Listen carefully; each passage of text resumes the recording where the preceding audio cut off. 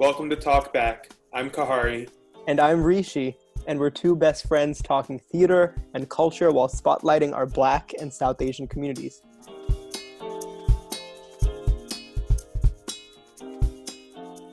I should say this is really exciting because in preparation for this episode, Kahari and I haven't talked all day, which is a very rare occurrence. So, That's not even true. We've talked today. We just haven't FaceTimed today. We haven't FaceTimed, and we also left each other audio messages. So,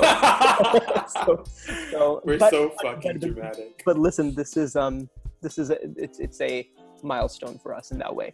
So, how are you, Ka?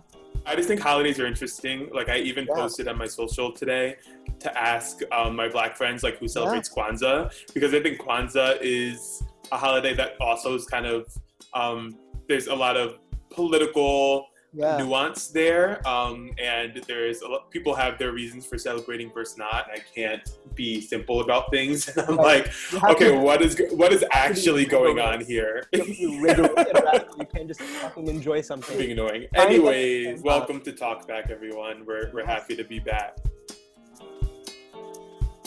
Today, we're talking about some new movies that are out/coming out. So we're going to be talking about August Wilson's Ma Rainey's Black Bottom. And then we're also going to talk about One Night in Miami. Both are adaptations of plays by Black playwrights. So we're really excited to get into it.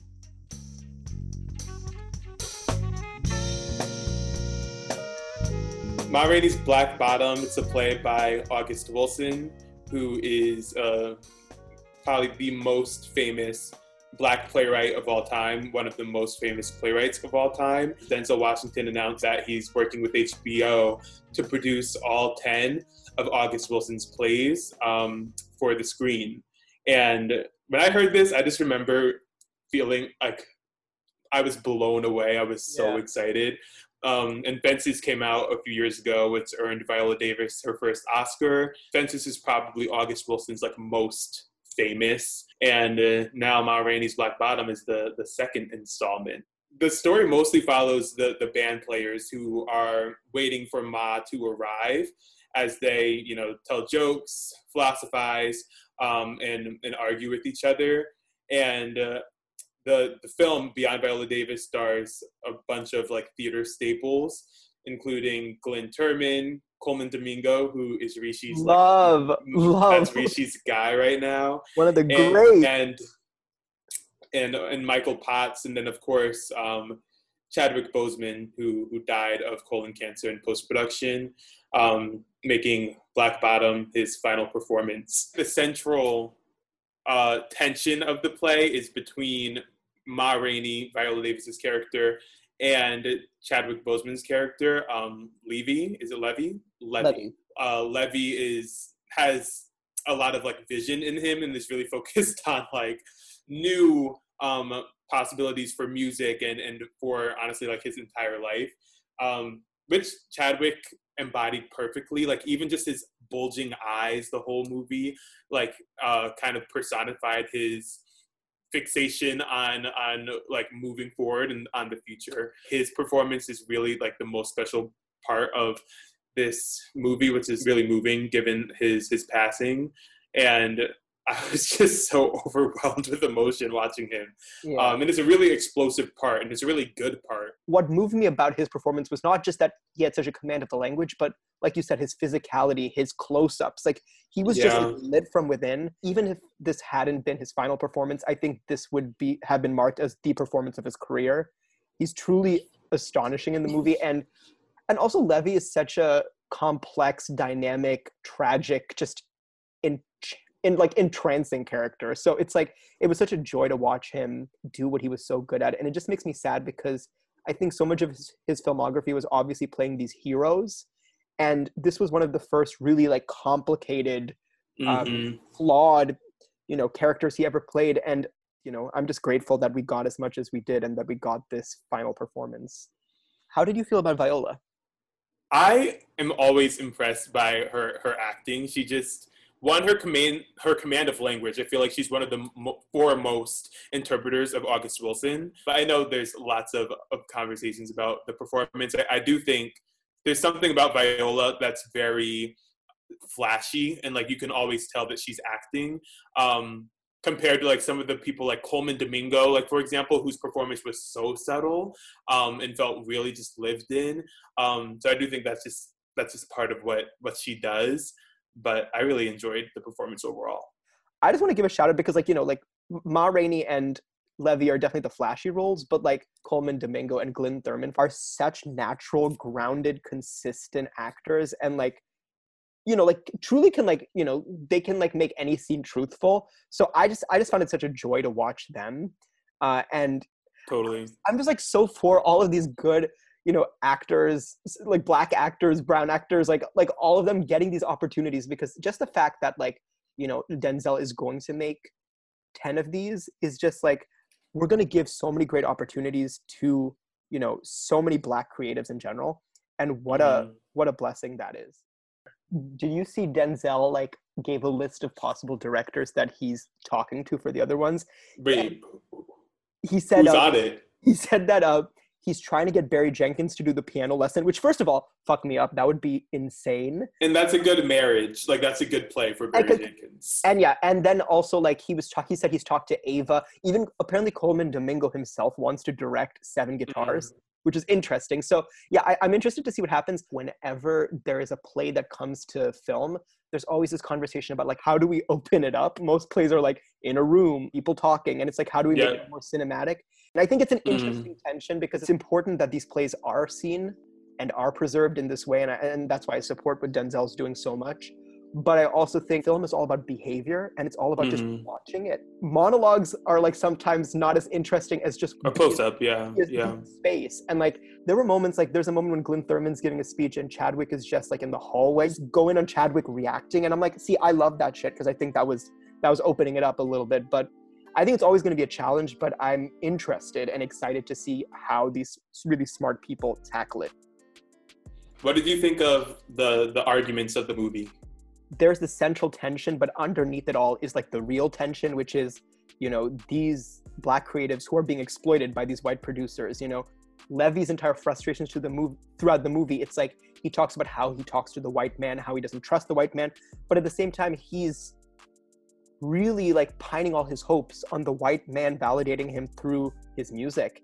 And I think seeing the way that rejection leads to the, you know, the violence at the end of the movie, I think that's such a powerful commentary on just the way in which like Black people are exploited and white people so sad that. And I don't know, I will say like that's one of the things I loved about the final shot of the movie, which is not in the play. It's an all white band playing Levy's song or Levy's version of Ma's song, and it's so dead and stale and bland, and it's just like they've replaced the passion, they've replaced authenticity that was in the room before, but it's like they're gonna fucking profit off of it anyway. It's just under the surface of the play the entire time.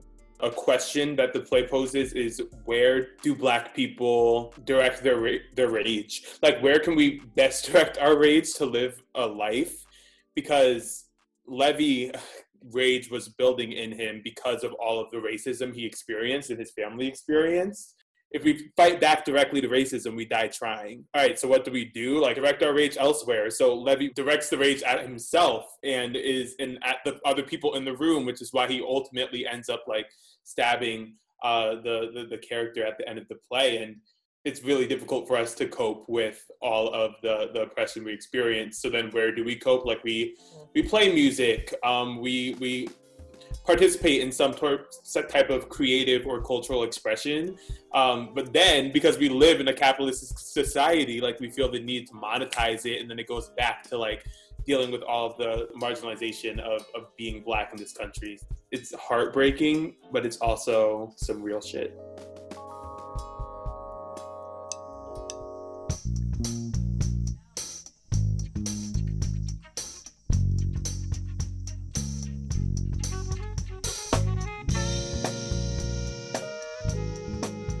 So a few months back, Kahari and I were really lucky to see an early screening of One Night in Miami. It is a film about Malcolm X, Muhammad Ali, Sam Cooke, and Jim Brown, and the night they spent in a Miami hotel on the night that Muhammad Ali, who was then Cassius Clay, beat Sonny Liston. And so it was a true historical event. And the film is based off of an award-winning play by Kemp Powers about that night. The movie stars Aldous Hodge as Jim Brown. It stars Leslie Odom Jr., one of our faves, as Sam Cooke. It stars Kingsley Ben-Adir as Malcolm X, and it stars Eli Goree as Cassius Clay, and a bunch of other amazing theater actors like Jakina Kalukango is Betty Period. Shabbat. Tony nominee Jakina Kalukango, okay? And then Rishi and I have been on from day one. It also has two-time Tony nominee Jeremy Pope in a small role. It's just peppered with really great theater people. One thing I admired about what they did with it was, even though it mostly takes place in this hotel room, their use of flashbacks, their use of giving them background before, they really brought a lot of life into it. One of my favorite sequences in the movie is when Malcolm X is recalling the night Sam Cooke's audio went out at his concert, and Sam Cooke led the entire audience in this a cappella rendition of his song. And while they're in the hotel, it goes back and forth between the hotel and the concert, and there's percussion between both, and Leslie singing, and it's truly this beautifully shot sequence. And I was like, honestly, that's so inspiring that she was able to put this beautiful sequence in the middle of what was once a play. I really appreciated the directorial work that she put into this movie. I just think, it's a very hard thing to do. And for her to, even attempt that, I think is just amazing. Regina King is a fantastic director. And the performances in this movie were similarly, really wonderful. And it's really hard to play icons. And you have 4 icons up there, and all those men killed it.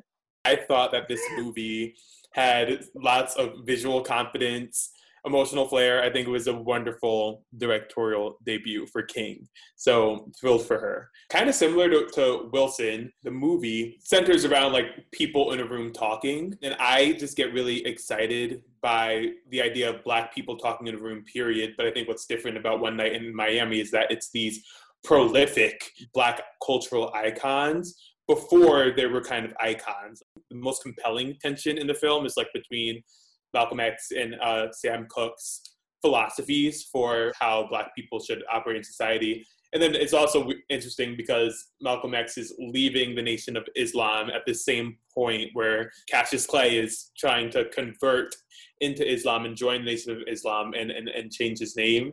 So lots of just complex dynamics between all of the characters. You were bringing together a political leader, a singer-songwriter, a football player, a boxer, and they were all kind of sharing their unique positionalities and their visions for Black futures. I always get excited when I see Black people from different fields collaborating together. This was just really cool for me. I was envisioning oh my God, I wonder if LeBron, Ta-Nehisi Coates, Serena Williams, and John Legend are just in a room talking right now, aspiring for where we can go. That just makes me excited. I don't like when Black professionals and Black thinkers and Black intellectuals and artists are siloed. I really think we're more powerful and more interesting when we come together. So the whole conceit of this movie excited me for that reason. One thing that I've been thinking about a lot in the movie is just this idea of how do you really have these conversations? And also I think it's also really chilling knowing that the central conflict in this movie is between these 2 men who, less than a year after the event in the hotel room, both were assassinated. It presents something that's kind of bleak, but there's so many layers to it. And resonates well in 2020, kind of we're post the Obama era of thinking we're in this post-racial society. People saying oh, Obama's president, everything's fine. Well, okay, Malcolm X and Sam Cooke were at the top of society and they were both killed in racist incident. But I guess saying the affirmative that the change is going to come is the best we can do to manifest it into existence.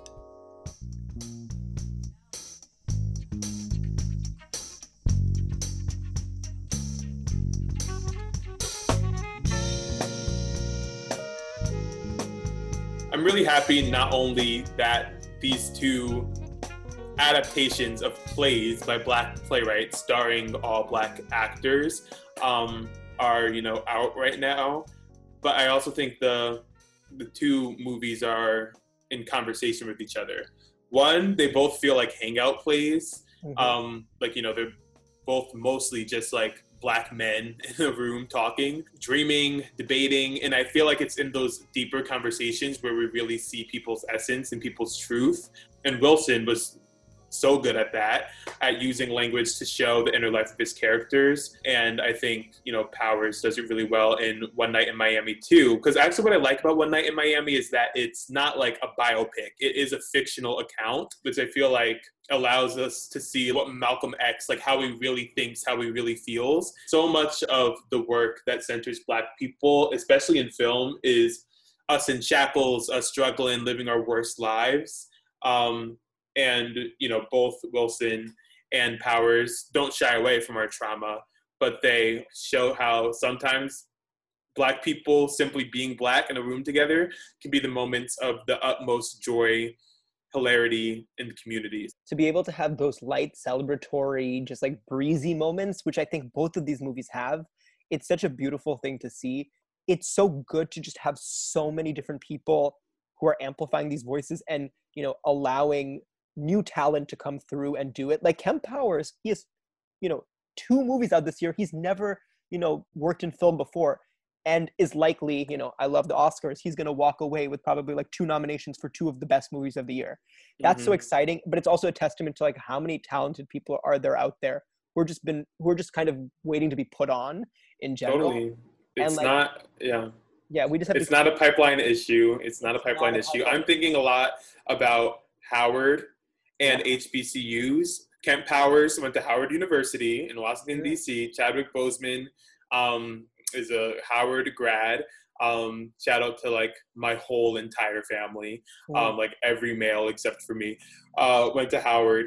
And HBCUs were created because Black men were not or didn't have the right at the time to study at white institutions. And then post Jim Crow, you know, when Black men and Black women are able to attend college, we kept going to HBCUs because they were safe spaces for us to intellectualize, organize, find community, and grow to our adulthood outside of the white gaze. And I think both Ma Rainey's Black Bottom and One Night in Miami have that spirit of HBCUs, them being hangout plays where Black people are just like talking, chatting, activating separate from the white gaze.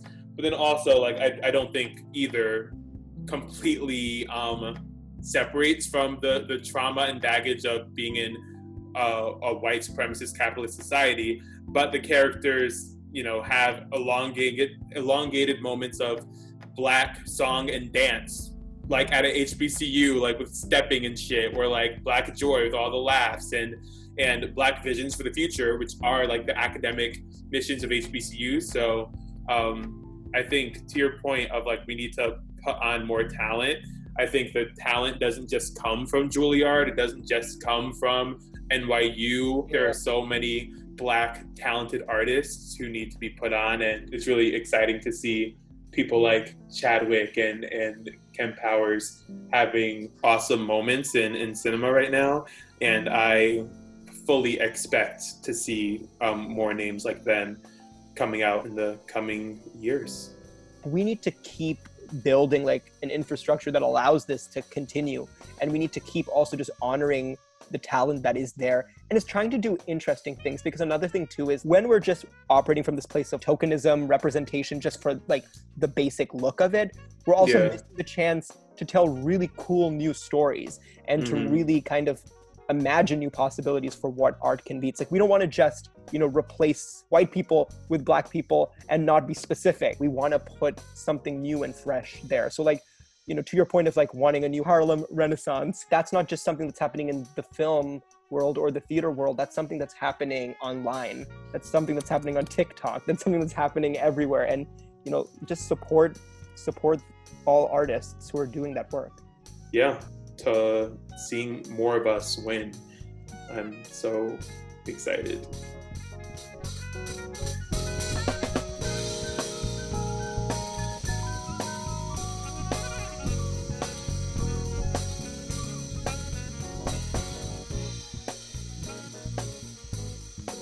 if you enjoyed Ma Rainey's Black Bottom, be sure to check out August Wilson's other 9 plays in the Century Cycle, available anywhere that sells plays, and also check out the documentary on him on Netflix called Giving Voice, which is about the August Wilson competitions that are happening all over America.